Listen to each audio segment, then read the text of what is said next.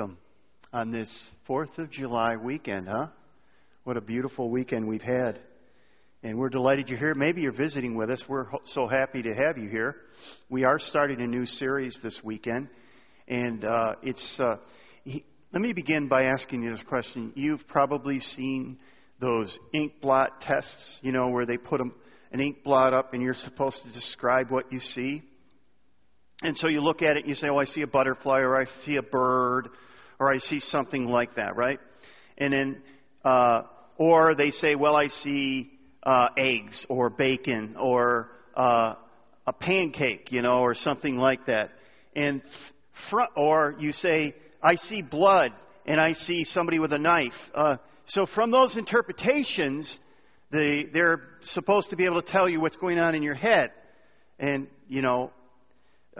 that was used widely in the 1960s, and don't know whether it still is. But you imagine, they tell you, imagine, what do you see? What does your mind see? And the series we're going to talk about kind of talks about this whole idea of how we imagine, how we view God. And what we have to really begin by saying is we all have a perception of God. We all have this idea of what God looks like. God is like the ink blot out there, and we're kind of trying to describe what we see. But what we tend to do is we tend to describe what we are and who we are. In other words, what I'm suggesting is we have a tendency to imagine God in our own image. And we often assign Him our own personality, our values, and our biases. This also affects how we relate to God. For example, if you view God as kind of this uncaring, unloving, distant Father, you're probably going to struggle with how you connect with God. Or the opposite of that is you view God as this loving, very caring grandfather who basically cannot say no to you for anything. You may miss out on the power and the otherness and the holiness of God. So the problem is this: we can't, and we're not capable of determining who God is. We can't determine and declare what God is like. And I'm convinced that many people, including many Christians, have a warped view of who God is. That we have all sorts of problems, and that creates other problems when we try to really relate to Him and connect with Him. And we'll see that as we go on. So this series is really about how do we connect with God? How do we, one of the taglines, our major tagline for Hope Church is helping people connect with God. And so this series really hits the nerve of what we're all about. So in the next month, what we're going to try to do is we're going to try to discover and kind of describe some of the unhealthy, unbiblical, inferior views of how we relate to God. And then we're going to try to explain and present what the Bible says and how we can and how we should and how God wants to relate to us and how we can connect to Him. The idea from this series came from this book, and it's entitled, very interestingly enough, With. And the idea is to be with God. We have copies of this book at the Connection Center. And if you'd like to pick a copy up, I would encourage you to do it. It's very well written. And so this series is really kind of springboarded from this book. We read it as a staff about a year ago. And I've just felt like it was such a great explanation, and it really covers a lot of inferior views of how to relate to God. And what I'm suggesting is this. It may be that you've really tried very hard to connect with God, and you just don't know how to get there. You've really just not gotten there, and you don't know what to keep. And you may be busy doing good things and serving Him and doing all these things, but you just feel like something is missing. And I think he kind of hits at what is going on there. So he uses prepositions to describe how we relate to God. So we're going to move through those prepositions as we move through there. And the two we want to focus on this weekend are the preposition under and over. That we relate to God as being under Him, and then sometimes relate to Him as being over Him. So we're going to look at these prepositions this weekend. So let's look at this under. How do we relate to God? What is this under God view? What is this like? And the idea here is that many people through the years, through the centuries, have related to God, and they view Him as a capricious deity who has to be appeased in order to guarantee our blessing and to avoid His judgment. So we have these really old movies that we used to watch, or at least I did in TV, where somebody's tied up and the natives are offering this human sacrifice to God to appease God so He doesn't destroy them or gives them good crops, whatever. And that was the basic view of many in the ancient world. This was a very common view in the ancient world, that God was there and you had to please Him, or you could even say that people would look at Christianity or look at the Old Testament and they would say the Hebrew people were living under this. They were offering sacrifices to appease their God, so that they would have blessing and that they wouldn't be cursed. And so this is a very common view. But here's what's happened. In our modern day and age, we realize, because we're more educated than these inferior people that went before us, and by the way, we are snobs because we think we have it figured out and we're smarter than everyone. And in about 50 years, people are going to look at us and say, you don't know anything. We're smart. You guys are really quite ancient and quite behind the times, because that's what tends to happen. We become cultural snobs. But here's the point. We are more educated now, and we say, we know that that's not the way that it works. And we may even say, well, that's not part of our culture today because we're more educated. We know better. We don't fall for that stuff anymore. For example, we would say, this isn't true of our culture anymore. Maybe third world areas, but not here in America, not us. And I would just say to you that this is so rampant in our culture, especially when tragedy comes. Now think about that for a minute. For example, when we experience the natural disasters like 9/11, or the devastation of Hurricane Katrina, 2005, or the 2010 earthquake in Haiti, we heard people say things like, God was judging those people. I heard Christians saying that this was God's judgment, meaning that if people had really believed, if they had lived more moral lives, that these natural disasters and these terrible things wouldn't have happened. That in a sense, this is God's judgment coming down on those people.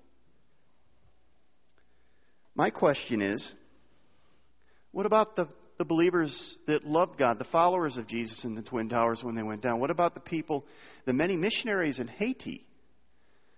What about those who were killed during Katrina and lost churches and properties? What about that? So it's easy to say that. My question is, did they deserve to die? Did they deserve to lose? And so when we get simplistic and we say, well, when we do this, God will bless us, but when we do this, God will judge us and bring judgment on us, it gets very simplistic and it brings us to a place of foolishness. And I think that probably is demonstrated the most by one of my teams and one of their players, Stevie Johnson. He is a wide receiver for the Buffalo Bills. And a couple of years ago, they were playing the Pittsburgh Steelers, and he was in the end zone, and he had the ball within his hands, and he dropped the pass. And it was the last play. It was the last chance. And so who did he blame? Did he blame the quarterback? No. Did he blame that he got bumped by the coverage? No. Here's who he blamed. He sent out this phrase on Twitter. I praise you 24... By the way, Steve Johnson would say, I'm a Christian, okay? And I wouldn't argue that with him because I don't know his heart. I praise you 24/7, and this is how you do me? You expect me to learn from this? How? I'll never forget this ever. Okay? So what do we have here? What we have is, what's he doing? He's saying, I'm living this under view of God. And he believed that if he did his part, God would do his part. That if he lived a fairly righteous, moral, decent life, that somehow or another God was going to put some extra stickiness to his fingers. And he was going to catch those passes. And God was going to bless him. And essentially, this view believes if I live right, God will make sure my life is good. If I sin, God will punish me. And Stevie Johnson is illustrating life under God.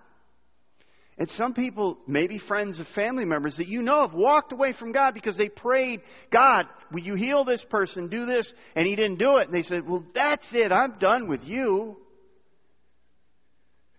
By the way, just a side question. Does God hate the Buffalo Bills? I think the evidence is very clear. Yes, he does. They lost 4 Super Bowls in a row. That's consecutive. 4 straight Super Bowls in a row they lost. Absolutely, God hates the Buffalo Bills. And I have lived under that curse.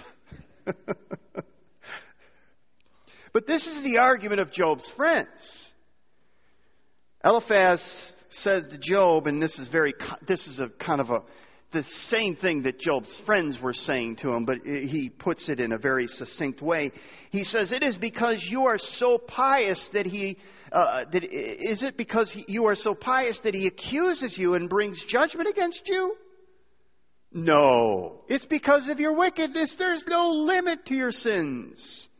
So he's saying, listen, it's very clear. The reason you're struggling right now, the reason that your family has been taken and you've lost your wealth and your health is gone is because you are a sinner and God is judging you.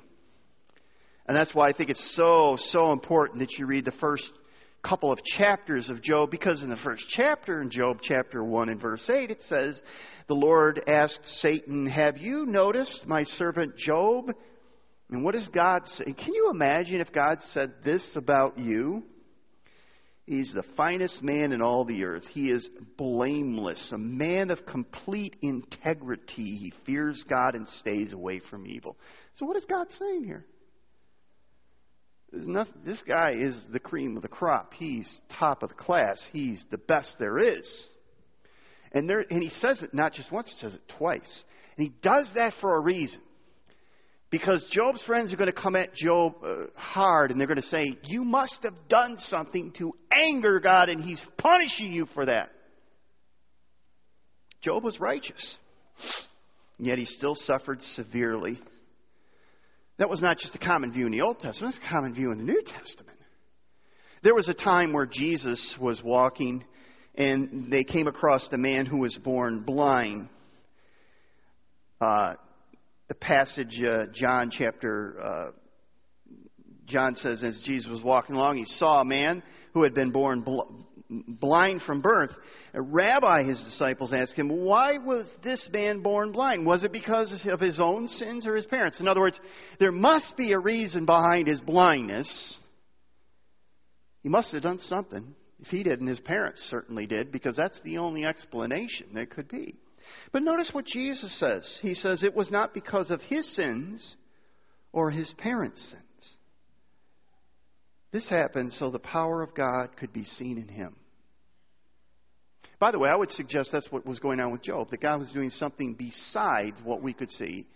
We had the opportunity in Job chapters 1 and 2 where the veil of heaven was pulled back and we were able to see something that Job never saw. Now, what's wrong with this under view of God? And many Christians hold this view, sadly. First, God isn't some angry, capricious deity who's looking for ways to punish people when they step out of line or fail to do what they are assigned I've met too many people that see God as just this angry person. It's just waiting for you to step out of line. And the minute you do, man, He's ready to whack you. And I think we also need to be careful that we don't put God into some formula. If we say, if we follow some set of moral guidelines, God is obligated to make our lives go as we wish, without pain, suffering, trials, or tribulations. And that's why when we offer a prayer, and we pray very sincerely for somebody that we love and care about, we pray for them to be healed and they're not, that we need to be really careful that we don't do that. See, if you hold to this under view of God, you will come to a day where you become angry with God because He failed to follow the rules of your relationship. And maybe you're one of them, or maybe you know a family member that they just kind of said, this has to happen, and if God doesn't do this, I'm done with Him. The underview of God is not an accurate portrayal of the Heavenly Father we find in the Bible. So that's one of the views that we carry around with God that we really seriously have to examine under the light of Scripture and say, that's not the God that we find in the Scripture. Here's the second one. Over God. And this is kind of on the opposite of the continuum. Instead of seeing God as this capricious, angry deity who's waiting for us to step out of line, the under God is a more common view. We often carry around. The idea here is it's the person that says, I don't know if there is a God. I'm sure there isn't. Or there may be a God, but all I believe that He's ever done is set the world into motion and kind of step back. He's not involved. And probably the song, and he mentions this in the book, and I think this song is it's beautiful. It's a fabulous song, and it's just absolutely awful. John Lennon, Imagine. Let me read you some of the words from that song. Imagine there's no heaven. It's easy if you try. No hell below us. Above us, only sky. In other words, there is no God. Imagine all the people living for today. Imagine there's no countries. It isn't hard to do. Nothing to kill or die for.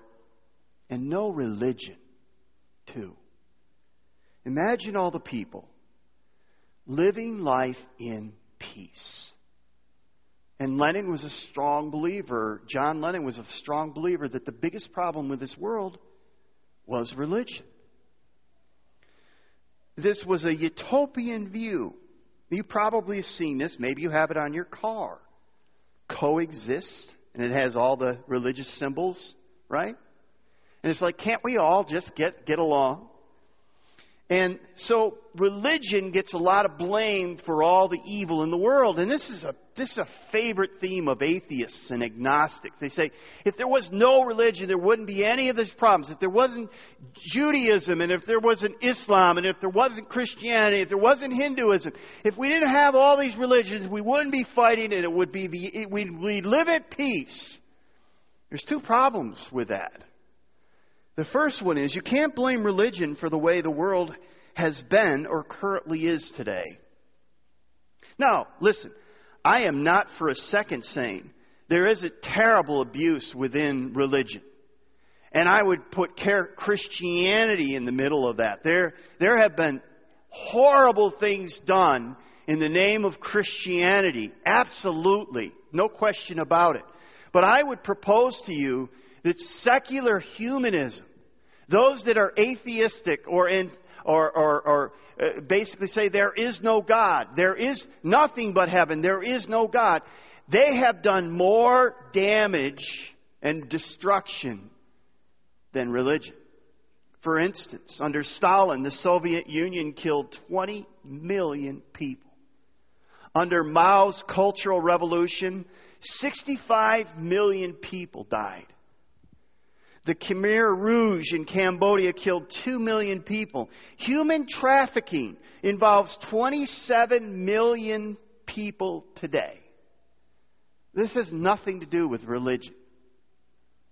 Advocates who desire a world without religion fail to take into account how much The world is evil apart from religion. And this is what he says on page 44. He says, secular humanism, and that's just the belief that there is no God, that science is our savior, has no record of removing fear, fostering peace, or leading to a just world. So the first one is, you can put all the blame on religion, but it won't stay there, because secularism, or those who say, I have no religion, has done just as much evil, if not more. Secondly, when we ask for a world without God, we fail to take in something very personal that every one of us carries with us. The world can be a very dark and evil place. But the reason that the world can be a very dark and evil place is because of us. And we call it evil. The Bible clearly states that one of the major problems in this world is us. Jeremiah puts it this way: the human heart is the most deceitful of all things and desperately wicked. Who really knows how bad it is? You could put two people in a perfect world, and there will be trouble because of what's inside. The world is not really because of religion, but because of the evil that is found in the human heart. So this whole idea that we don't need God, that we can live nicely without Him, thank you, has some major flaws. Many, if not most, of our modern culture has come to a place where they no longer feel the need to include God in any discussions of life. We are living in a world today that is scientifically driven. We believe, our culture believes, that if there is a problem, we will come up with a solution. Science will find the answer. Just give us enough time, give us enough resources, and we'll figure it out somehow, someday. We don't need God. We will figure it out. For instance, we would say that ancient culture believed that they had to offer sacrifices to control the weather, so they would have either good weather or, they would get the rain when they needed it or whatever. The interesting thing is we now apparently are experts on the weather. Just turn your TV on whenever there's a storm somewhere in the Midwest. And all night long, they'll tell you everything about where the thunder is hitting, the lightning is hitting, where the tornado might be, and it's like a commentary for 3 hours at night. But they can't tell us what the weather's going to be like tomorrow. Right? Have you noticed that? They can tell you what's happening right now, but they can't tell you what's going to happen in 24 hours.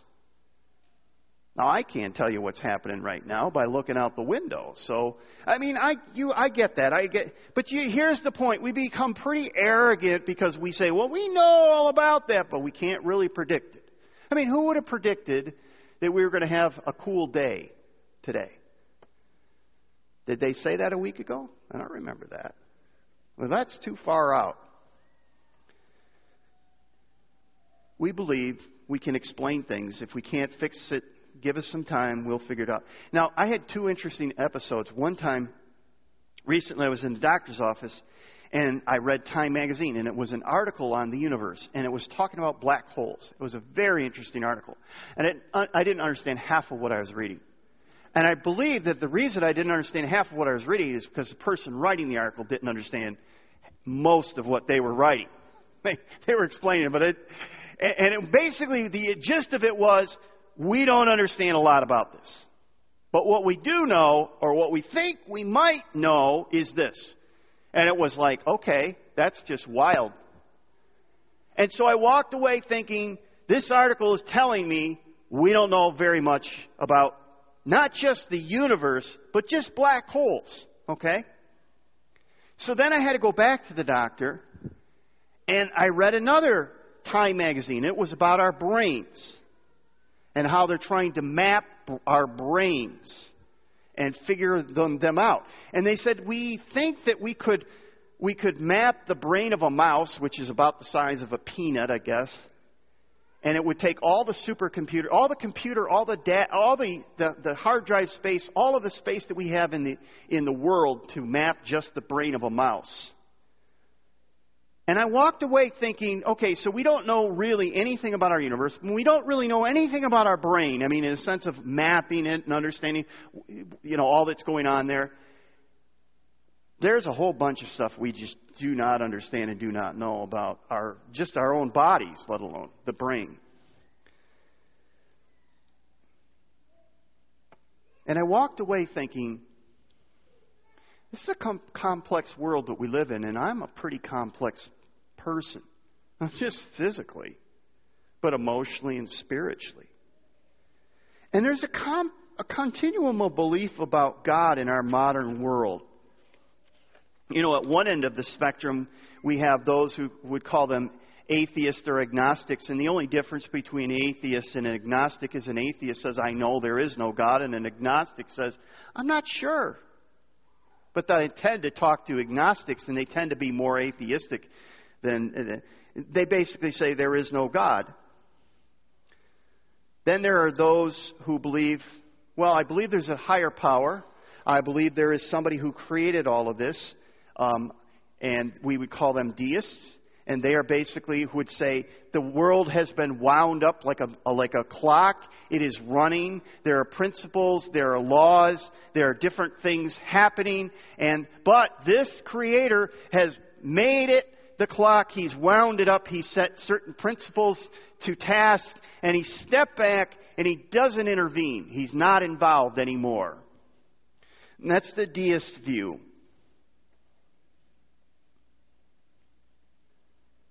Now, as a Christian, it's very easy for us to look at our universe and learn and see principles and look to God and find principles and ideas and adopt unknowingly this over God view, in a sense that if we follow this principle, or if we do this, if we follow this line, if we do this, then things will work in a certain way. And to a certain extent, there are laws within the universe, not just physical laws, but there's moral laws, there's spiritual laws, the Bible says.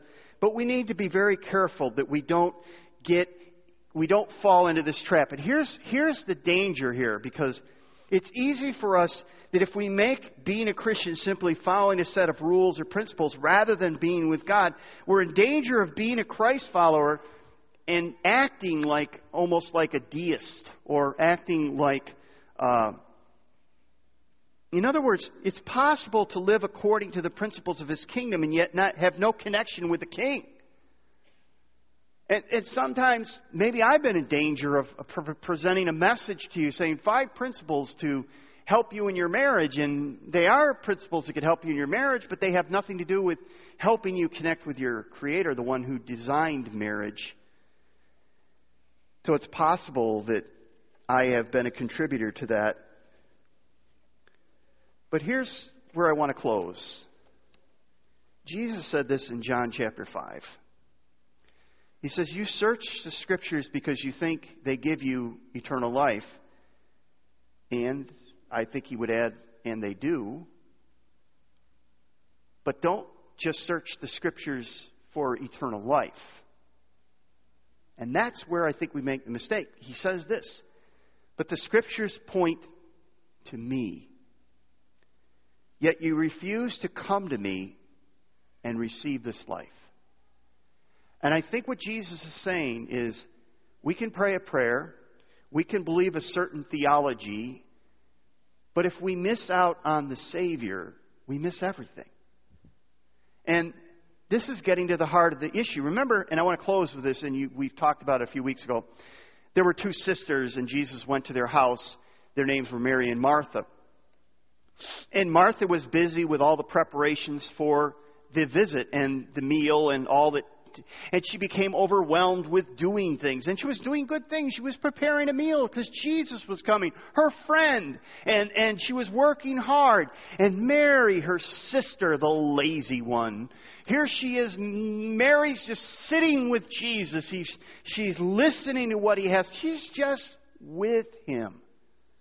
So Martha gets upset. She says, look at what I'm doing for you, and my sister's not helping me. And Jesus says something that we have to hear. In Luke chapter 10, the Lord said to her, my dear Martha, you are worried and upset over all these details. There is only one thing worth being concerned about.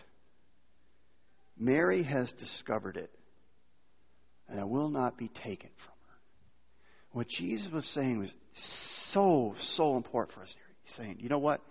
You can do all these things for me, Mary or Martha, and I appreciate it. They're good things. But the most important thing is that you're with me. That you connect with me. And I'm afraid that as Christians, we get so involved in doing things and getting involved in Christian activity and reading Christian books and even reading our Bible for Christian, Lord, I need something to help me with this or something like that.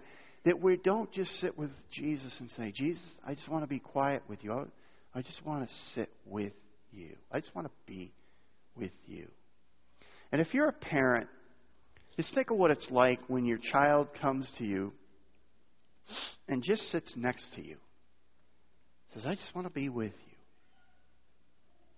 I just want to have a relationship with you. You could be involved in a lot of activity and miss the relationship. And what Jesus was saying is, Martha, don't fall for that trap. Don't fall for the trap of being busy doing things for me and miss out on being with me. So next weekend, what we're going to do is we're going to look at how often we relate to God because He can give us stuff. Right? And we pray, God, give me stuff. And usually it's good stuff that we're asking for. But my hope and prayer is that by the end of this series, we'll desire to be with Him. And we'll know what that looks like. But we've got to reject these two views, that we're under God and that if we follow the rules, everything will go right. Or that we're over God, we really don't need God, or we're looking for just principles, but we don't really have time to sit at His feet. Both of those have to be thrown out, and we have to say, let's not fall for those views because they're unbiblical, they're unhelpful, and they'll never get us to a place where we can be like Mary. And Jesus said to her, there is only one thing worth being concerned about. Be with me. And if you do that, everything else will fall into place. Let's stand. Let's pray. Help us, Father, because without your help, we can't do this. There's so many ways for us to relate to you. And sometimes we feel comfortable in a certain connection with you. I hope that we've looked at a couple that are really fraught with they're just not biblical and they're just not helpful. May we look beyond these and find you. And Father, thank you that it's an amazing truth and it's just beyond our wildest expectations that your whole desire is to be with us. And your desire was so strong that you willingly sent your Son. And that Jesus willingly gave His life for us so that we could be with you. Help us not to get involved in doing things or asking for things or living a life so that you owe us something, but that we'll, just like Mary, be with you, connect with you, find life and hope, joy and peace, everything in you. Help us on our journey, Father. We ask this in Jesus' name. Amen.